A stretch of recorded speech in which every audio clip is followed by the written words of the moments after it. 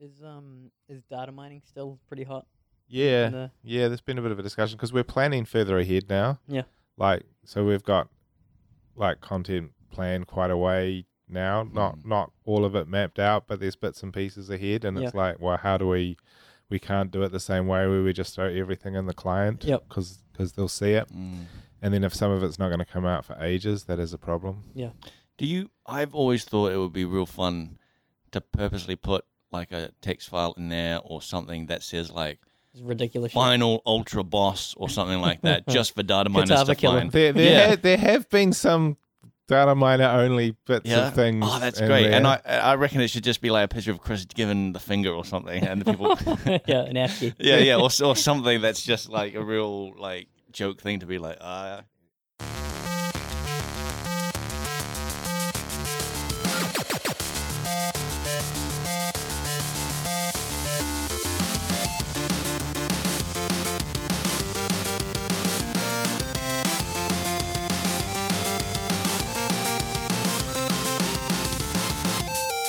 Hey, welcome to Front Seat Gamer, episode 74.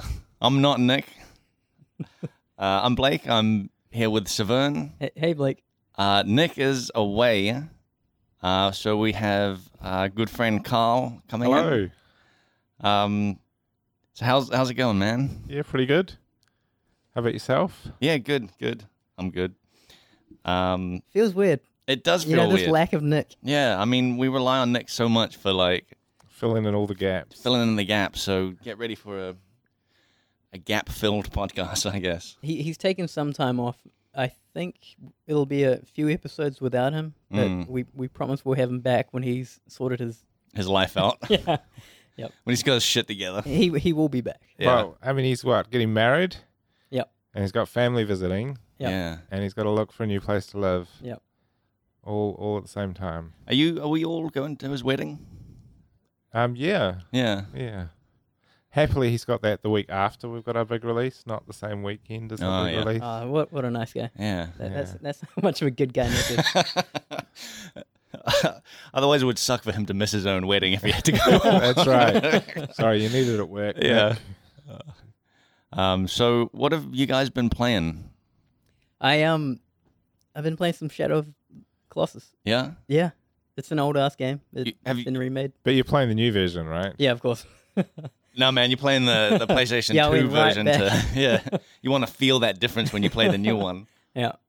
So yeah, I picked that up, and it's I don't know what to say about it. I'm enjoying it. Is that enough? You didn't play the original, right? No, I didn't. Yeah. And it's the structure's kind of weird because you kill a guy, you feel like a jerk for killing this thing. Yeah. But then you're automatically like respawned back into this temple that you started. I'm not sure what's going on there. They don't really tell you very much like with what's going on. Does it have any dialogue? Yes. Oh, okay. But you're pretty much a jerk and you're killing these really cool colossi. Yeah. And that's pretty much all I've got. Yeah. And that's weird, right? You feel like a jerk for like killing these things. Yeah, I get the feeling like that's gonna come back at you. Be more explored like towards the end of the game. But I'm a dude and I've got a significant other who is incapacitated somehow. Yeah. And for some reason I have to kill these colossi in order to save her. Is what. Like that, they've got what she needs, right, or something. Some sort of I don't know spirit medicine or something. I don't know, but my character seems to believe that she can be saved. Yeah. If I kill these huge stone monsters. And do they nail the sense of scale? Does it feel awesome? Yeah, that is awesome. It is really epic. Like every time you kind of go in to kill a colossi, the orchestra like comes on. They've got like a unique track playing in the background, and it's really epic because you're just looking up at this thing, like every single one, and the designs are pretty cool. The like no two fights are the same. Hair tech is on point. It's really cool. So I like it. It's just boss battles. Yeah. And how many colossi have you taken out? I think I'm like 7 deep right now. 7 colossi. Yeah. Are they? Then, do you ever get stuck on one, and are you just like, I just have to like throw myself at this thing until I beat it? Well, I'm currently stuck on one Yeah. right now, and it's annoying because I have to kite this thing, Oh yeah, and they don't move very quickly. right. Yeah. So I'll describe the environment. There are like geysers, Yeah. like on the bottom, and you have to kite them anyway. And I'm stuck with that one. I think I put about 20 minutes into it, and I was like, I'm just gonna put this down. I'm not Right. really getting anywhere. Yeah. One of the annoying things about this game is I think it's just a controller thing because they give you a bow and arrow. Yeah. And I just don't think bow and arrows are fantastic on console games. Oh man, You know what I mean?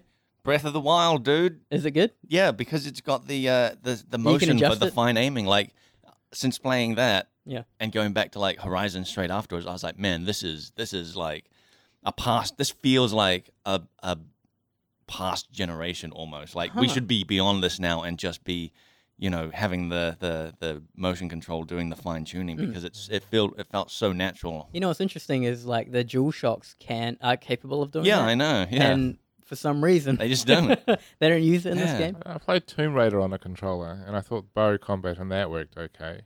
Okay. Do they do any locking? Because I remember playing COD games, and it would kind of like automatically pull the cursor, like So I think crosshair there's over. this bit when you first like raise the bow, it kind of locks, so you can kind of do this thing where you drop it and then raise it again. But that one you've like I think one trigger to pull back, Yep. and it's got for the bow it's quite a long draw Mm. to set up and take your shot. Right. The Shadow Colossus is pretty rough. I haven't figured it out. The Yeah. camera controls are pretty rough, in That- my opinion. Is that because it's 15-year-old game really? True to the PS2. Yeah, Okay, yeah. Couldn't tell you. Maybe. yeah. But yeah, I'm not liking that. Yeah. Outside of that, though, really enjoying the game. That's cool. Like the I'm a big fan of rocks in video games. Oh and the- shit! Dude, they've got some rocks. Yeah. Yeah. Oh, man. Moving giant rocks, Yeah, that's colossal rocks. I think now, like with ArtStation, it's cool because with these huge releases, you kind of see art for these games come out as Yep, well. And yep. so there was a huge art dump on Oh, ArtStation yeah. for Shadow of Colossus art. Got to see some of those rocks. I happen to be working on rocks for Path of Exile, Yeah. so it's very cool to see how other studios treat Oh my rocks. God. Is there there should be like a Discord channel for just like artists that work on rocks, and you can just like Yep. talk about rocks and Dude, it's an brainstorm about ongoing thing, rocks man. and rock techniques. Yeah. It's such a huge thing. Dude, I've always been working on rocks. Yeah. Anyway, so I appreciate good rocks. Yeah, and yeah. and they've got them. Yeah. Well, I remember when you were playing the Battlefront beta, the first new Battlefront, Mm-hmm. not the last one. Mhm.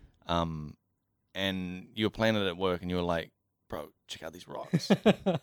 Yep. Yeah, they do the detailed map thing. yeah, yeah, Yeah. it's real cool.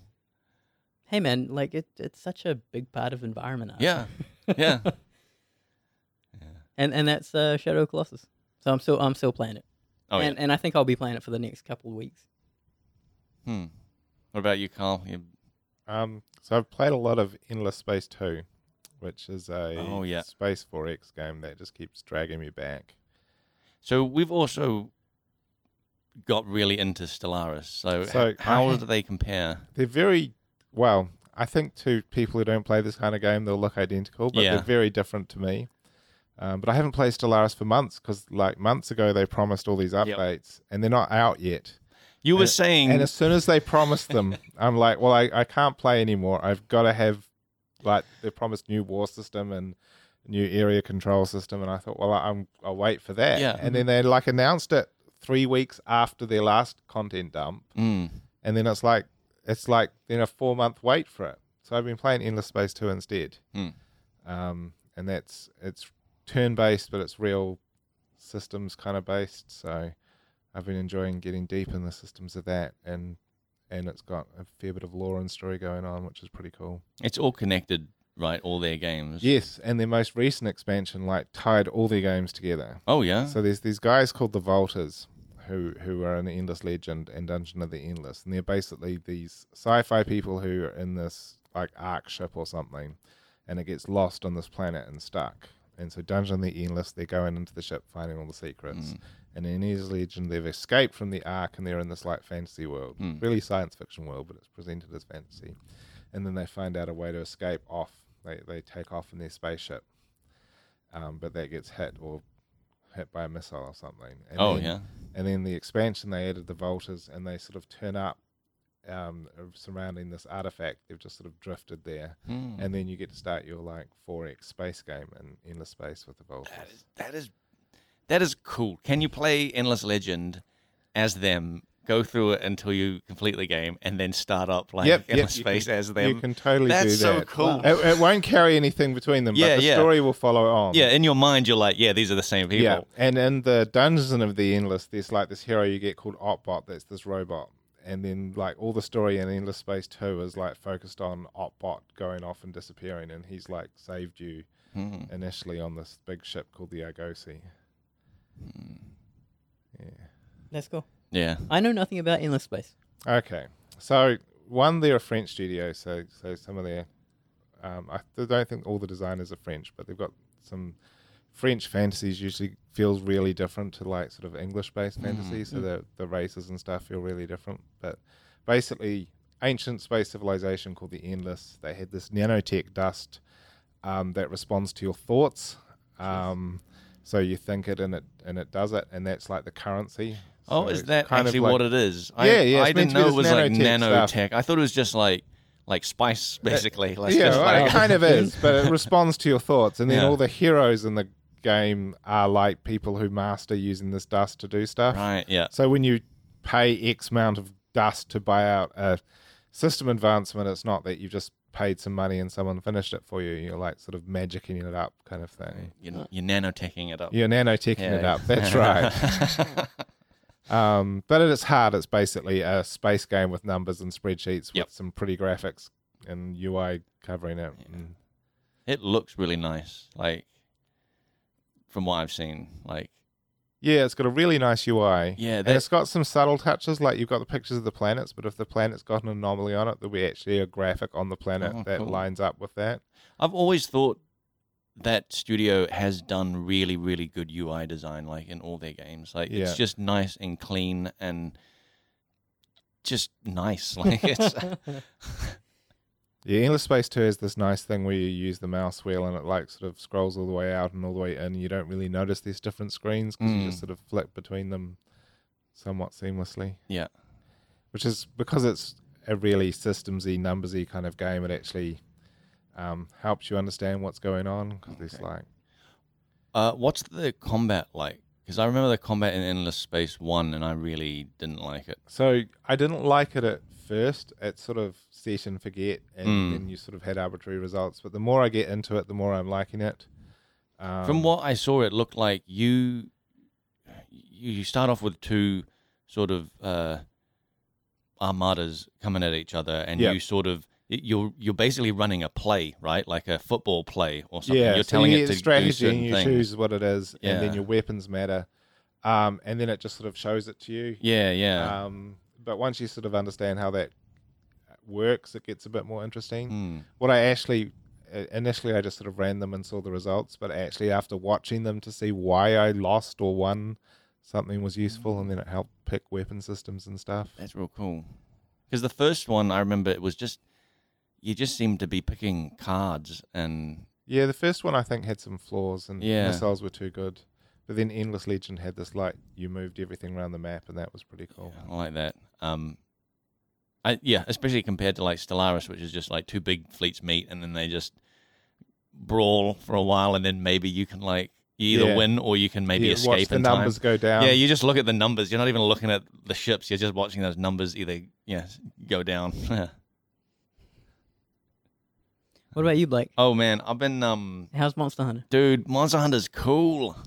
Is it? Yeah, dude. I didn't think I would get into it as much as I have because on paper it just sounds like a grind. You're just like, you kill monsters to get gear, so you can kill bigger monsters and get better gear. Yep. But man, there's something about it. Like preparing for the hunt. Preparing for the hunt is cool. Mm-hmm. Like the hunt is like actually quite cool as well. Like I've picked a weapon that is it's a gun, mm-hmm. and I'm like switching between ammo types. Okay. And I'm really liking like that sort of hunter, like outdoorsman kind of feel of like, oh, I'm running out of this. I've run out of this type of ammo. I got to switch to like this other, like secondary ammo or something like that. Mm-hmm. Or I'm going up against a monster where it's like they're weak against this type of ammo, so I hit them with this.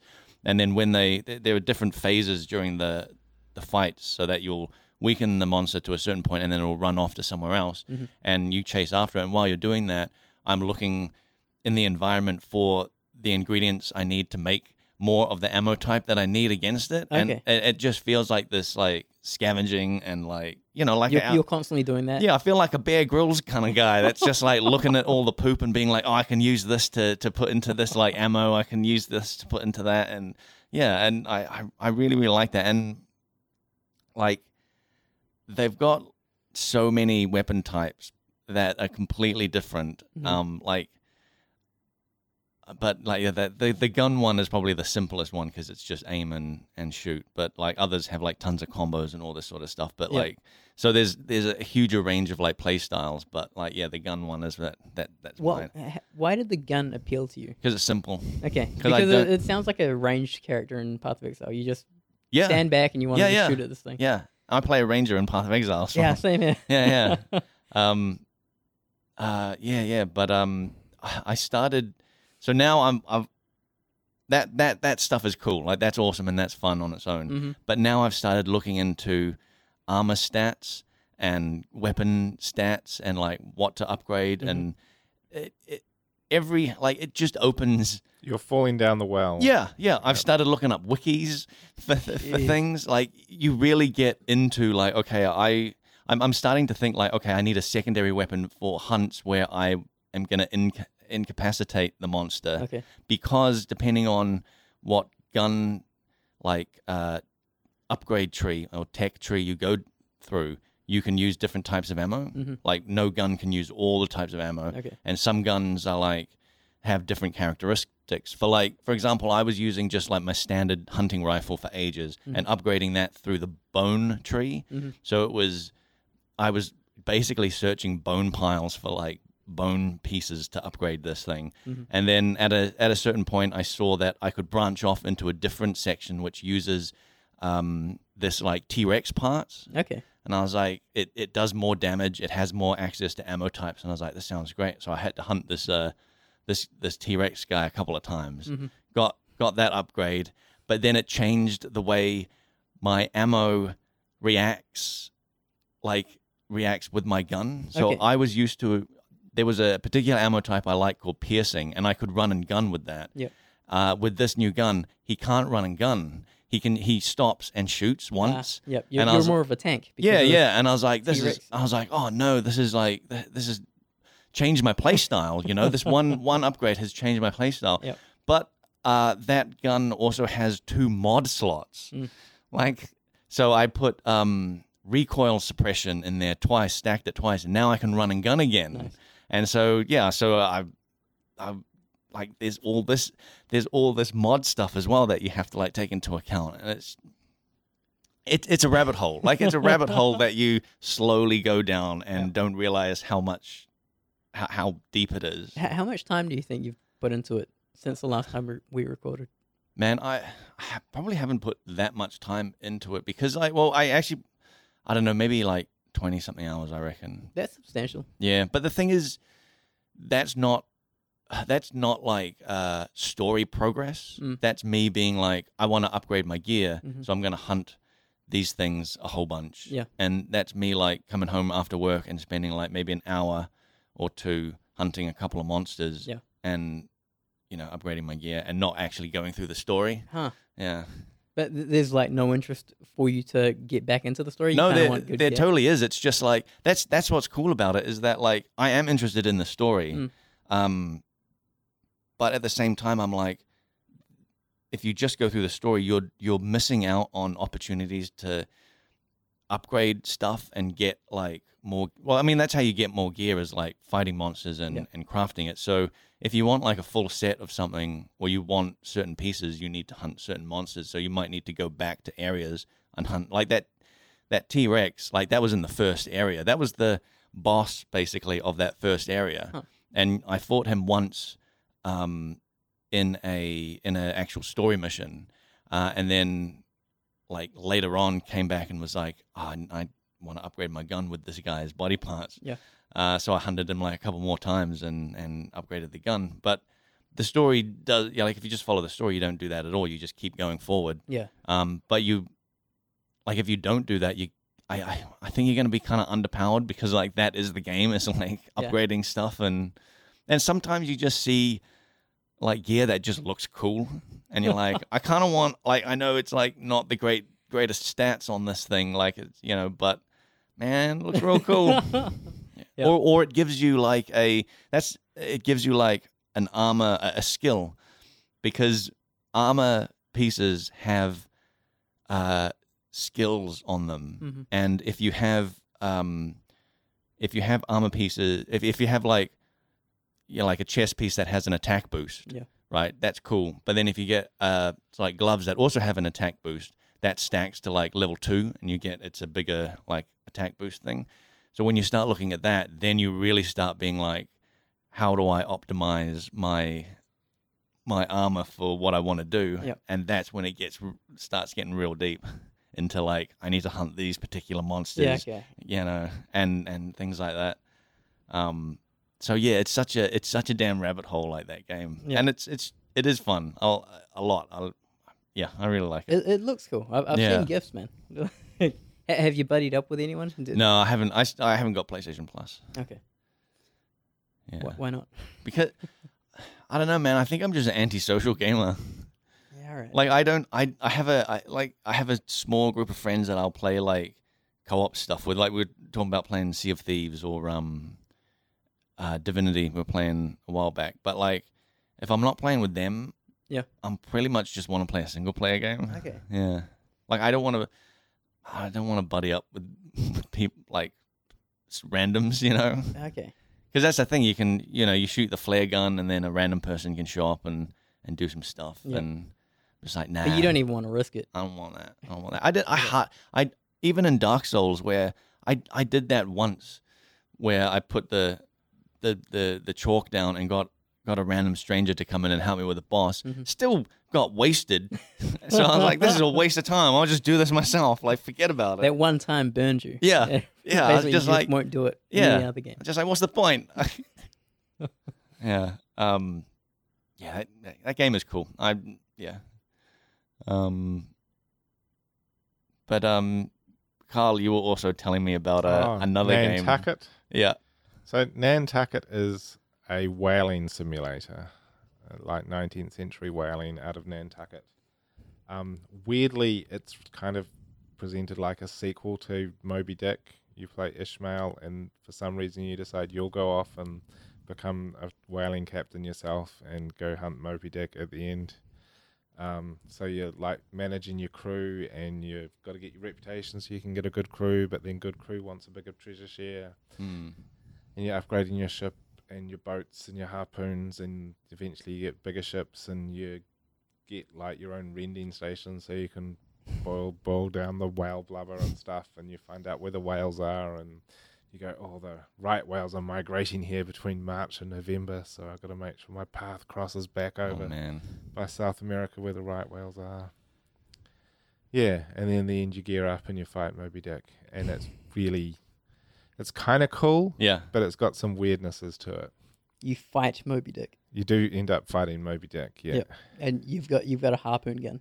Well, you get your little 3 boats, and they get into the water. Yeah. And you got your crew on each one, and they've got their harpoons, and you go off and you fight whales. Because what's the actual UI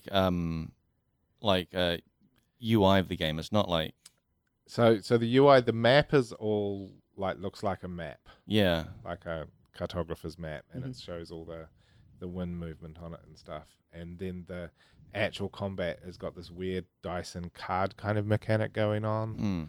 So it's then got sort of pictures of whales and your crew. So it's not realistic in any sense. It's, you know, a bunch of stats and numbers, which I you like that game. You know, after Endless Space 2. Yeah. And then you've got all your crew's got traits, and I think the story Blake wants me to tell is yeah, I joked, it's the only game I've ever played with strategic sodomy. So your crew can have these different qualities, like they can be drunkards or they can be studious or something. And there's a story event where you say, oh, you come across two of your crew and they're like going at it. And you can either like, well, do you be an uprighteous religious captain and whip them, or do you just politely ignore them, or do you join in? And it's like, oh, this is kind of an odd thing to add. But it was like, oh, if you join in, you get the trait sodomite, right? And you get morale boosts if the crew shares traits with you, and then it's like, oh, 50% risk of syphilis. Oh, shit. It's like, oh no, I don't think I'll take that risk. So it's got all that mathy stuff as well as trying to. So what did you do? You just let them. I just ignored them, have at it, and then that was an extra trait they got. Oh man, do they have a chance to get syphilis? I think they do. Yeah, okay. That didn't seem to happen though. Yeah, but I'm much more worried about the one who's a drunkard, because he drinks through your rum. Because every time you go to port, you've got to buy water and food and rum and wood for repairing your ship. Yeah, and you've got to buy rum. You've got to buy rum. Like, you're on a ship in the 19th century. Yeah. There's a rum ration. Yeah. So if someone's a teetotaler, they don't drink rum, but that's the only case. But if someone's a drunkard, they'll go through your rum a bit faster. Yeah. And what happens when you run out of rum? Well, then the crew's morale will drop pretty fast. Right.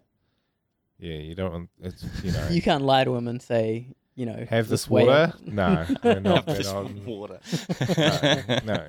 A drunk crew is like, you're on a ship. It's difficult. You know, you're not gonna survive 19th century water life apparently without your rum. That's hilarious. You can't give them a pep talk and be like, "Hey, man, your drinking's hurting the crew." So I think in the British Navy, like the sailors, like there was actually an upset in the recently, like a decade or so ago, when they finally removed the rum ration or whatever from from British sailors. This is recent. Yeah, like I seemed to, like apparently it did cause an upset in the Royal Navy, because like in the 19th century, every sailor was guaranteed rum every evening or something. Yeah. Huh. It's like a shot of rum, right? Yeah, that's what their ration is, like a shot a day or something like that. Like, man, your life must be pretty crap if like that's what gets you through. Yeah, it's just I can't wait for my shot of rum tonight. Like that's it. Well, could you hide the rum from the rum head? Oh, you can if someone's actually like drinking it faster than their allowance, you can whip them. There's a lot of whipping in this game. Oh man, a lot of corporal punishment of your crew to keep them in line, but doesn't keep them happy either. Can you? How much like control over hiring and firing crew? Oh, heaps. Yeah, so you can just fire that guy and get a new. So you need to get more reputation so you can hire people. Yeah, and I think if you keep firing people, your crew gets upset as well. Yeah. So you want to get some crew and get good ones and train them up, because if you try and get experts later, they'll want a huge chunk of your treasure. Oh, yeah. So you've got to build up your reputation as a captain to get the good crew. Yep. For the whaling. Yeah, it sounds pretty cool. Yeah. So, but it's this weird mix of they're trying to do the storytelling thing as well as doing this hardcore whaling simulator. Yeah, like it sounds more fun almost just as an open world thing. Like I think so. I kind of, the Moby Dick stuff didn't work for me. It's like, well, I don't think, having read it, and there's a lot of crazy detail on whaling in the book. Yeah, but it's like, I think they missed the point. Ishmael's not going to be going off there trying to. I think they should have either just done Moby Dick, the original story, and you do that as a whaling simulator, or they just said, it just happens to be you're in Nantucket. Yeah. And happening to be whaling. So Ishmael is in it? Ishmael is your main character. Oh, okay. Who's the character who like tells the story of Moby Dick, who was just a sailor on Ahab's ship. But he was the only survivor. So. Yeah. So it's just, they were just like, what's a famous whaling thing that we can put into our game? I don't know what their reasoning was, Yeah. but I think that's the only thing that people recognize. Yeah, I mean, it totally is. Yeah. And the other game I've been playing is Fortnite, which I've been playing with my 11-year-old. Cool. Oh, dude, how good is your 11-year-old? He's fairly good. Because I've been playing with a bunch of mates, and like one of my mates has a nephew who's like 14, and he's clearly the best player in our entire group. My 14-year-old at shooters is just amazing. My 11-year-old's not. I think when you're mid-teens is when you're best at shooters, I suspect. But the problem is, in Fortnite, you only get to play duo mode at certain times. Oh, okay. Like, so it's either squads or solo. Mm-hmm. Squads is teams of 4. And duo mode kicks in at a certain time in the evening. Huh. And so playing with my 11-year-old, we want to play duo mode. Just right. him and me against the world. Yeah, yeah. And the other weird thing is he calls everything in the game by its PUBG name. Whoa. And he's never played PUBG. Oh, he's been watching PewDiePie, probably. Oh, it's just when you play with people, everyone refers to everything in Fortnite by what it's called in PUBG. Wow. I didn't know now, that. admittedly, That's PUBG's kind of got real world names for things. Yeah. But it's like, oh yeah, go get the Scar, and it's not called a Scar in Fortnite. What is it for it? What is a Scar for? I think haven't it's played just PUBG. like rare assault rifle or something. Oh right. Oh wow, that is so weird. Yeah. All I know about PUBG is chicken dinners. Yeah. Does it have chicken dinners? Fortnite? Well, I've never got to the end. Yeah. Never managed to actually win Fortnite, so I don't think they do chicken dinner. I think they'll probably do something else. Like a steak. Yeah, they one up them. That's it. Yeah. But it's a bit more jokey and cartoony than PUBG. It's more polished for sure than PUBG.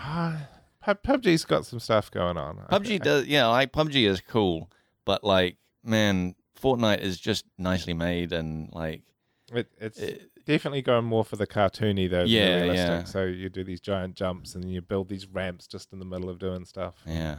How good are you at shooting and building and? I'm terrible at building. Yeah, same. But my 11-year-old handles the building. Oh, cool. Okay. Because I see people and they're like running, jumping, shooting, spinning around, building at the same time. Like and there'll be people who like jump in the air and then have built themselves a fort to hide in by the time they hit the ground. Yeah, it's incredible. It's a macro. That's got to be cheating. Yeah. I even like what was it that you set hotkeys and stuff like, and I set it so that like I think my middle mouse button is just like build a wall like straight away, and that sort of helped a little bit to be like boom, just do that. Yep.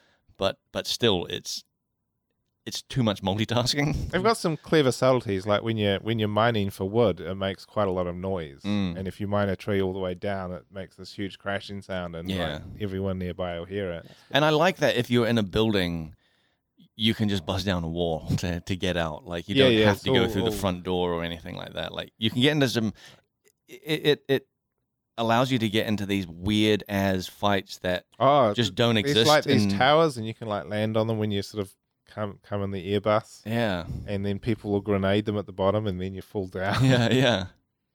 You just land on the roof of a building and just dig your way down. Like it's such a weird thing. And then if people are around, they're fighting and building and all this like crazy stuff is going up and coming down, and it's such a kind of unique way of fighting, I think. Yeah. And it all happens very fast. Yeah, and it's way too fast for me to keep up with. Yeah. Guys, I think we should talk. Carl, you've got a Kickstarter going on. Yeah. I'm pivoting. You're pivoting. Cool. And handily, this podcast, assuming this is going out Tuesday, right? Yep.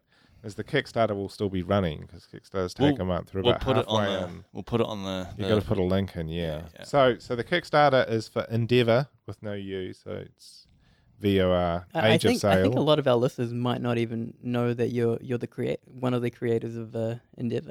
Yeah, or know what Endeavor is. So we'll get to that in a second. So if you look up Age of Sail, maybe it's a better way to do it on Kickstarter. You'll find this board game. I co-designed it with a friend down in Wellington, Jarrett Gray. And it's quite nice to Kickstarter. It's got the big image, and then it's got Endeavor, and then it's got Carl Visser and Jarrett Gray, and it's like, yes, got Nice. my name on it. But we're not managing the Kickstarter. That's been done by a publishing company in Canada called Burnt Island Games, and that's made up of 2 other companies, including one called Grand Gamers Guild, which is a bit confusing because that's GGG. Oh boy. To which I said to Chris, no, it wasn't me who chose that name. It was always called that. So the Kickstarter started about 15 days ago and is going well. I think it's about 3,500 people have bought into it now. And it's a Euro game, which is sort of like a lighter strategy game, which you play powers in Europe and you sort of build up and you sail out to other regions and build up your industry and your politics and your culture, which give you more actions and more opportunities, and you colonize the sort of the new realms and grow big sort of Age of Sail empires in about 90 minutes. And then when we first published it, it was through a company called Z-Man Games, and then this is by another company after the rights have come back to us, and it's got all these extra bits added in as well. So if you buy the Commodore edition, which is the more expensive one, you get all these little extras, which give you new rules and options and lots of pretty pieces. And if we get our next goal, you get like wooden tokens instead of cardboard ones. That's cool. That is cool. How long have you been sitting on this for? What were the conversations you had going into before the Kickstarter? Okay, so the rights had come back to us a few years ago, and we weren't entirely happy with the company we'd originally done it with, and they'd also changed hands. There's this big French company called Asmodee, which are pretty cool, but they've bought up like all the game companies around the world, basically. They own heaps of the board game companies, so it's turned into this big industry sort of thing. And we talked to them, and they just sort of wanted to reprint it as is and give us a reasonably small royalty. And it was like, that's not too interesting. We'd be more interested if you was doing an expansion or really pushed it. And then there were a few other companies, and then the ones that were of interest were these guys who are basically Helena and Josh, which is actually the original artist, the original graphic designer of the first version of the game. So he's one of the people involved in it now. Very cool. They had plans to make more of it, and we worked out a sort of a royalty deal we were keen on. Yep. Kickstarter would have been in the back of your mind throughout. It's been huge for board games. Yeah, so we'd certainly considered doing it ourselves, which is a whole lot more work though. And I'm kind of glad we've got a publisher doing it. Yeah. Because like the Kickstarter is kind of a full-time activity for them. Yeah. Like they've got to be on top of the comments all the time, and now it's not just you got to do your Kickstarter perfectly and you've got to have all the people sign up on day one and you've got to have all these stretch goals. The other side of it is people are used to buying on Kickstarter and they're pushing for more and more stuff. It's funny, you read for the comments and they go, oh, there should be a draw bag. We've got to have a draw bag. Wow. And the wooden tokens wasn't a goal they originally had. It was like everyone's pushing for wooden tokens to make the upgraded version better, so they had to go off and get pricing and see if they could do it competitively and shove that in there as well. Is that, I always wonder with like Kickstarters that do really well, like you have to come up with stretch goals as you sort of go, right? Like you'll start off with a whole bunch of stretch goals. Well, and be like, they it'll be have cool this if we get whole lot mapped out, but then they've had to change it as they've gone and work out what people actually want. Oh yeah. And you got to be careful as well. You don't oversell it because, like, if you add something which is in each copy of the game, that's cutting into your margins as well. Yeah. Like, you don't want to accidentally end up making it too expensive per product. And I've heard things of people doing Kickstarters where they sort of underestimated how expensive it would be to send the backer rewards and all that sort of stuff. So in this case, they've done it, like each of the companies involved has done a few Kickstarters before, so they've got a reasonable amount of experience with that, which I think is pretty important these days. Cool. Like people want it pretty quickly and they've got pretty clear ideas of what they want, and you basically want to, as soon as the Kickstarter's finished, take the money and hit the go button to get everything printed and made. Yeah. And have all your designs done. And that's really good too, that they're like in the comments and able to keep up with people, because the important steps have been, first, there was this big pre-marketing campaign. There was like a separate site and advertising on the sort of board game communities to get people on the mailing list, so that in the first hour we got to email like a few thousand people saying, the Kickstarter started, you already know about it. Yep. Which gives you a big first day burst. Yeah. Or first hour burst, which improves your first day, because that's kind of what sets like how seriously people take it. Okay. After that. Yeah, people call it the pace car, and it kind of spikes, and then from there on it kind of trickles off. Yeah. So then it's a bit flatter, although we've had a few jumps, and each weekend it sort of jumps up a bit more. So that's cool. And then the last few days are meant to go crazy. Yeah. And hopefully double your amount of people. Well, it's doing really well. It does seem to be doing pretty well. What I saw, yeah. Has it beaten expectations? How are you guys feeling about it? So when people ask me about expectations, I have big dreams. So, so it's not near the hopes. So but it's doing really well. I noticed you brought a new car. I did not buy a new car. No. I like your new gold chains you've got around.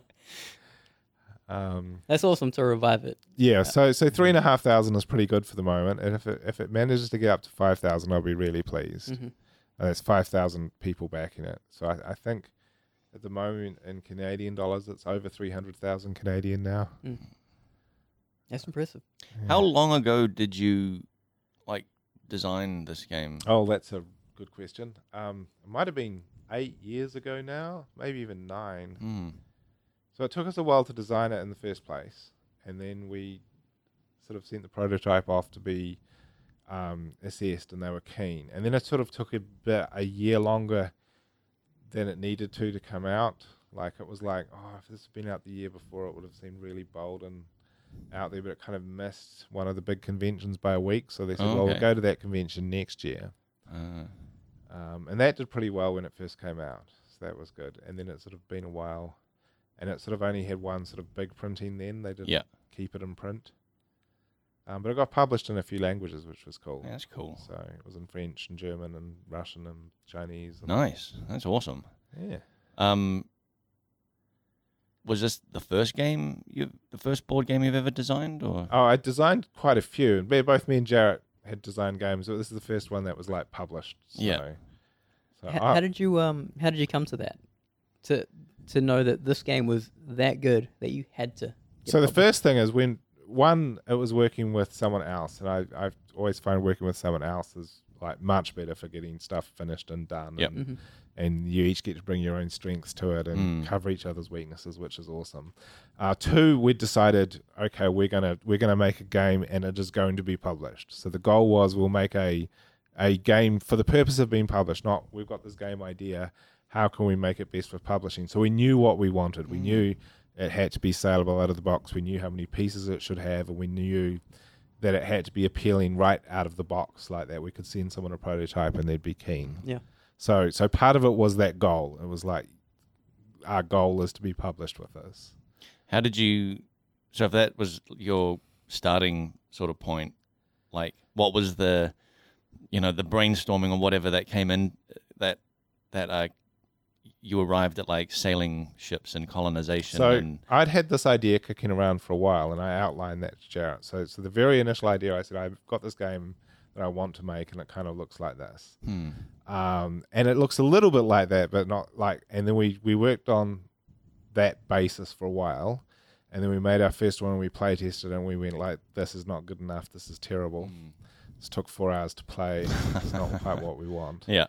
And then we ruminated on that for a while, and then we cut it right back down and sort of got the essence of it and made this much sort of sleeker, sort of more elegant game. Cool, yeah. Although in that we kind of lost some of the sort of story elements. We kind of wanted to get all these little historical moments in it, and we kind of made it this sort of this smooth running sort of abstract thing, which was awesome, and it played well. But we've managed to sneak some of the other elements back in with some of the Kickstarter elements, which mostly been Jarrett working on them. But they've got some of those original, we've always wanted to have these special historical events like the South Sea Bubble and missionaries and sort of large global events in each of these regions. Oh, yeah. And we've got a system called exploits, which is basically each each of them line up with 2 regions in the game, and when both those regions are open, it opens this sort of new little game mechanic. So that's like South Sea Bubble. You get to sort of do the investment thing, which was basically when a whole lot of gold and a whole lot of silver came from South America to Europe. Right. And this made everyone rich, and then it's kind of collapsed the economy. Oh, right. So which is why it was a bubble. It was actually yeah. turned out to be kind of a miserable thing. Apparently getting all the money in the world and shipping it somewhere is not actually the best thing in the world for your economy. And there were other events, various sort of like the Dutch East India Company and stuff like that. Oh yeah. So getting that element back into the game is really cool, and we get to do that. They became stretch goals in the game, and they're sort of each represented by a card which has got its rules, and some of them have got like components. So if you want some awesome little wooden fortresses, buy the Commodore edition. Yeah. Go to Kickstarter, Endeavour Age of Sail. Nice. That's cool. Did you have to it sounds like you would have had to do a lot of research on like what were these sort of major events in history around. So it was a bit of history I was already interested in. I actually have a history degree. So, oh, wow. I didn't know that. So when I went to university, I did history. And then after that, I went off to Hamilton and got a postgraduate degree in defense and strategic studies. Okay. So what is that? So strategic studies is basically looking at conflict and warfare and decision making and that kind of thing. Okay, yeah. So that was when you could actually do it and you weren't in the military, and then it was sort of set up between a few organizations. And since then I got pulled into the army and was more focused on the military side. But when I did it was more generally strategy. So what eras did that focus on? Was it just... So that was between the history department and the politics department at Waikato. So they did have a history of strategy thing, but most of it was like modern international relations. And so it's not like events. Alexander the Great's battle strategies or anything. Yeah, although you could study that if you wanted to. But there was a whole lot about the Middle East, for example. Ah, yeah. Which was certainly topical at the time and still is, funnily enough. That's cool. Have you been inspired by the legacy type games? I do like the legacy games, and we've played them a bit in the office, but I've looked at them carefully, and they're obviously a ton of work. Oh, yeah. And really hard to get tested. So I'd love to make one. Weirdly enough, I had this idea for a game like a legacy game ages ago, and I outlined it to someone, and they looked at me like I was crazy. Oh, right. I probably was. Did you tell them that you rip up cards and like... I certainly did like the idea of permanent changes for future boards, but obviously wasn't bold enough to do that at the time. But I think if you look at who has successfully made a legacy game, Rob Davio, who used to like construct games at Hasbro, used to be the person who organized stuff with printers and stuff. And then there's the guy who designed Pandemic, but he was a user experience guy at Yahoo. So those sort of extreme focus on one, able to construct one, and two, able to actually think about how it's played and used, and they do a lot of video testing. They did a really good GDC talk about making Pandemic Legacy, and they'll actually have people record their play, and then they'll change the Legacy game based on, like, they'll go through it and make a list of issues and put them in, like, basically in an issue tracker, and then make changes in their game based on watching people play on the video. And I remember them saying they find that you really... people soon forget about the camera, and you get to see them in their native element playing the game, and you get to see them smoking dope or whatever at home while they're playing. Cool. So for listeners, like a legacy game, you know what a legacy game is? Where I know what Pandemic is. Oh yeah, do you know what a legacy game is? So it's I think the first one was Risk Legacy, right? Yeah, and so it's a game where it's played over, like, the Risk one is played over, I think 15 games. And you make permanent changes every game session, and so you're like making you'll add stickers to the board that are permanently there, and like whole sections of this board will be like either nuked or like have some sort of disease thing, or cities will be put there, and you're also creating factions where you'll have a choice of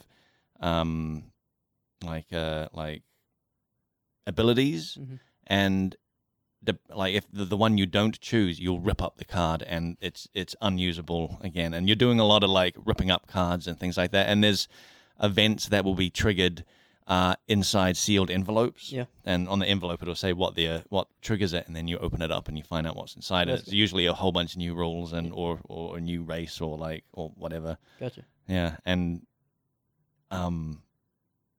he didn't the creator of that made a game that sounds a little bit like Endeavor recently, didn't he? That was Seafall. Yeah.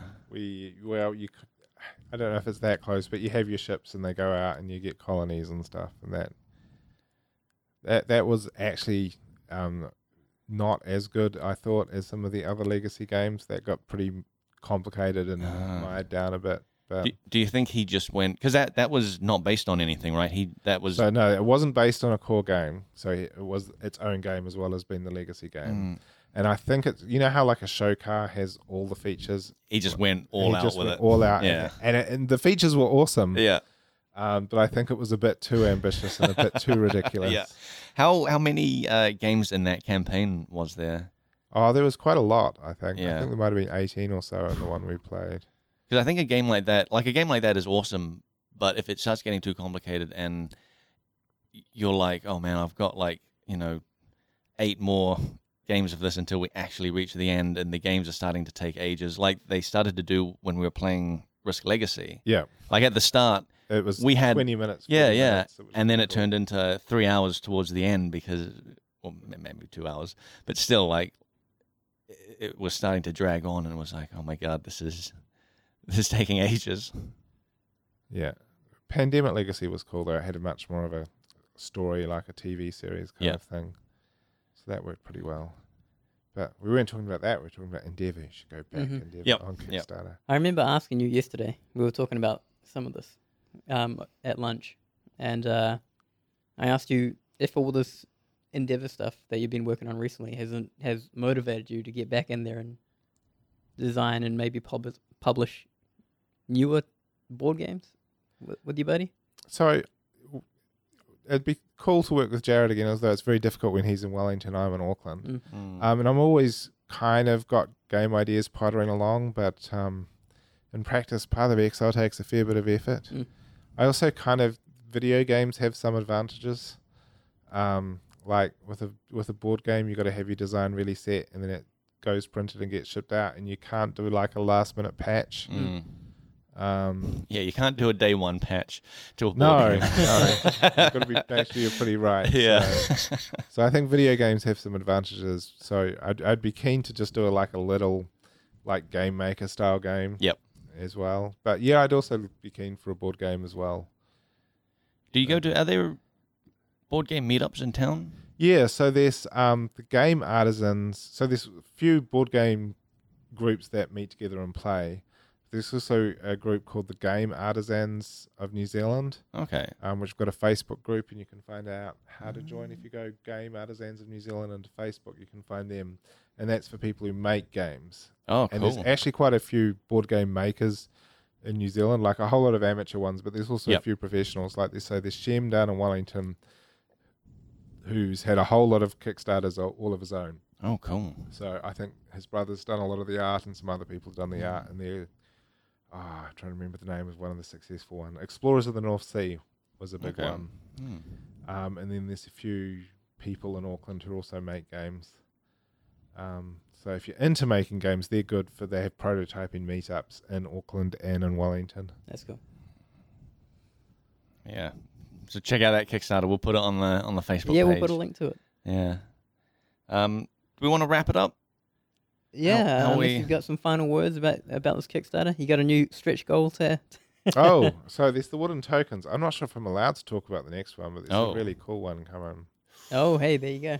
Yeah. Keep an eye on the Kickstarter. Yeah, so they only show a couple at a time, which I think is one, to keep the interest up, and two, to have a bit more control of, because you don't know quite how many people you're going to have. Yeah. How many more days left? I think it's like 13 or 14 days to go. It's actually quite a long... Doesn't sound like long. You sort of go 30 days. That'll give people enough time to find it. But when you're in the middle of it, it's like, it's been going on for so long, and it's got so long to go. Yeah.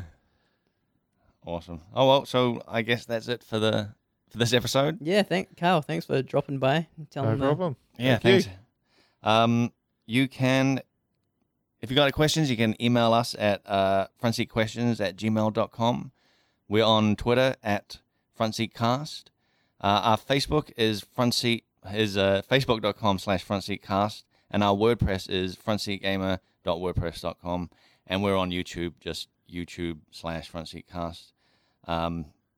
Rate us on iTunes. That would be really cool. I haven't even checked to see if we've had new ratings or not. Like, your buddy Andy was the only person that rated us on there. I wanna plug another thing. Carl, do you have you're on Twitter, right? I'm on Twitter, yeah. Yeah, for those who want to follow Carl. Oh, yes. How would you go about doing that? At CarlDev, which is QARLDEV. Of course. We'll chuck that up on Facebook as well, and our own Twitter as well. Blake, you're on it. Like, we haven't given out personal Twitter accounts. No. For if anyone wanted to follow us. Are you... Although people have found me. Oh, yeah. I didn't even know you had one, Sav. I do, and I don't use it. Sav started one and like a few years ago, and then I followed him, and then he deleted it. Wait, I think I still got it. Did you? Yeah. Oh, I thought you... Okay. I'm looking for a He reason just muted to use. you. Yeah, I think Blocked. I think he blocked this guy. I think I'm still there. And if people follow me, then it will give me a reason to. So what is your Twitter? But I'm typically not big into social media. What's the address? I think it's like at Severn. At Severn. I think. Like SAVEUN.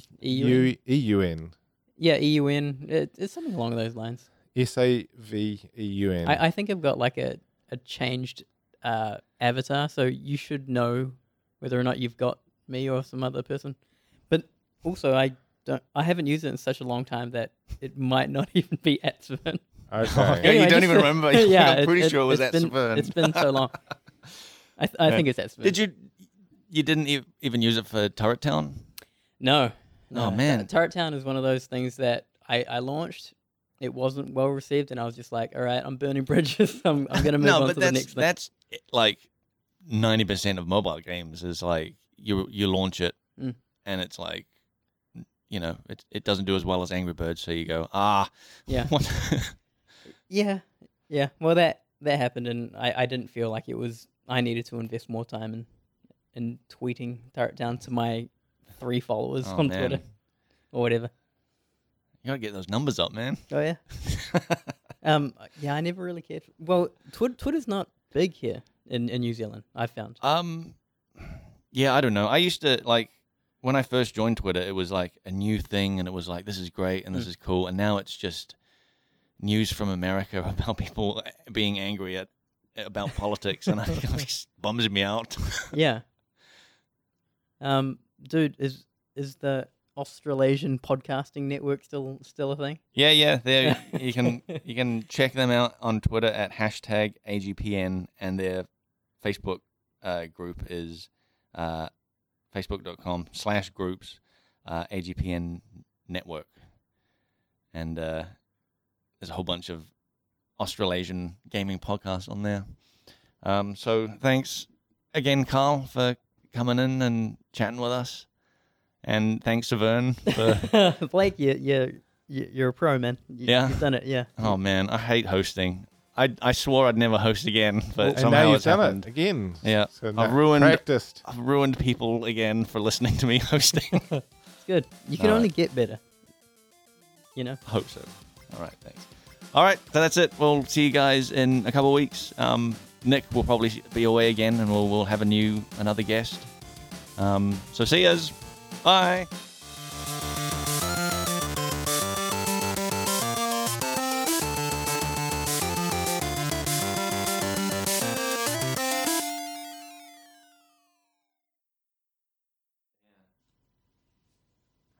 We didn't even talk about Looper.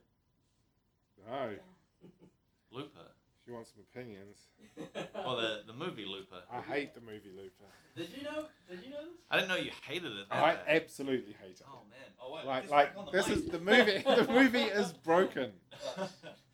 I managed to ruin it for Jake D. He said, "Well, why didn't you like it?" And I told him, I broke down the reason, and he went, "I didn't notice that. I think I hate it too." Was it? Okay, what was the reason? It's not to do with the time travel weirdness. Yeah. Okay. Is it to do with like something about in the future they can't kill people, but without like being Yeah. found So the out or something two like important that, and... things in this movie that happen that drive every bit of plot Yeah. and every bit of emotional response are: one, in the future you can't kill people. Yeah. And two, in the future they killed his wife. Yeah. That's what I was. And these two things are absolutely contradictory. Yeah. But they say about how they killed his wife, so sort of like they just sort of brush over it. They brushed over it. But also, in the future where you can't kill people, he's an assassin. Yeah, I know. He is an assassin. That's right. They show up to his house with guns where you can't kill people. Kill his wife and get rid of the body. If you can just get rid of the body, then why do you send people into the past? That's ridiculous. Well, why don't they kill people and then send them into the past? But, yeah. So why do they have to send them to the past alive? So the movie is like, it's just bollocks. Because the time travel is just basically like a garbage dispenser. But that's not how they pitch it. It's like as soon as you kill someone in the future, you get found out, which I was willing to buy into. That's an idea that forensic science has advanced so much. You literally can't kill people, except when you can. Except when you can, which is apparently all the time. Well, it happened in China. He moved to China, so maybe things are different. Well, then you don't bother with sending people to the past. You send them to China. You can invent teleportation instead of time travel. There's just a village in China with all these American bodies flying. Yeah. But admittedly, I don't get upset about the latest Star Wars, where I've heard people rail against the fact that they broke physics in all of Star Wars with that. How do they break physics? So, you know how there's the bit where the ship goes to light speed and punches through the other ship? Yeah. Well, why don't they always do that? Yeah, I know. Why does the Death Star exist if you can just light speed through things? You just do that with all your ships, blow up all the planets you want. Yeah, I know, yeah. And why do they do it with that ship? They could have done it with any of the ships that were about to die. They had so many ships that were falling, they could have just turned them around. Yeah. Why has this not come up in the rest of any of the movies? Yeah. But the thing is, it looked cool. So yeah, that was a cool idea, and it doesn't worry me at all. Yeah. But when someone broke this down, I was like, oh yeah, I can see you've been upset by that. Yeah. You like your worlds to be consistent. Yeah. But I'd never bought into Star Wars as a consistent thing at all. It's not like really. Space wizards. Yeah, I know, that's a thing. Like, there's space wizards. As soon as they're space wizards, I'm not judging it by sci-fi logic. I also heard people complaining about, how Luke Skywalker does that force projection thing, and people being like, that was never established before that anyone could do that. I'm like, I'm just space wizards. It's space wizards. What are you talking about? All the time they get to do a new cool thing you've never seen before. They're okay, so people can come back as ghosts, but people can't project their absolutely. Why not? Why are you drawing the line on this? Now he's become an elder master. His master did it after he was dead. Yeah.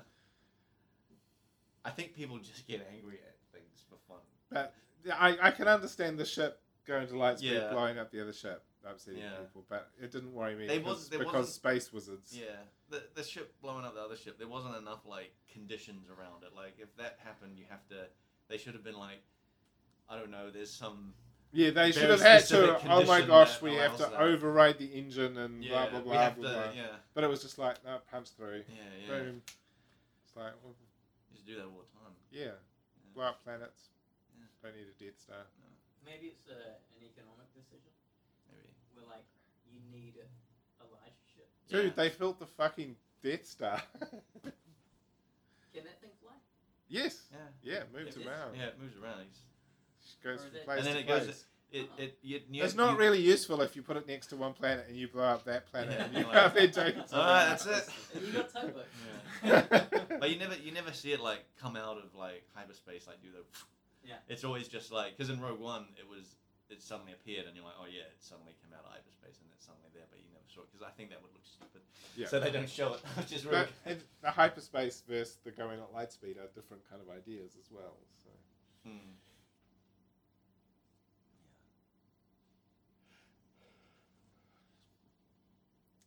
Yeah, people didn't like that movie. So I really enjoyed it. I enjoyed it, but there was my problem was I got way I did it to myself. I got way too invested in the mystery of like who Snoke is and who's Rey's parents, and I was like, I remember the scene when they enter into Snoke's like throne room. I was like, I can't believe it. We're gonna find out who this guy is. This is amazing. 2 years of speculation is finally gonna find out once and for all who he is, and he just dies. And I was like, I couldn't enjoy that fight that happened because I was. Although they didn't do what they did with the prequels, which was like, here's General Grievous. Oh yeah. And to know who he was, you had to have read the comics and the books, and you'd had to be into like all the transmedia. All the extra stuff. You're going to have to read the literature. Yeah, that's right. And a 3-hour movie. Yeah. It's gone in 30 seconds. Yeah. And has this entire backstory you never get explained to you. Which I think, like, at the time, I hated that because it was not what I was expecting. But the more I thought about it, I'm like, I do kind of like that. Like, I was so built up to, like, who this guy is, and then they're just like, don't worry about it.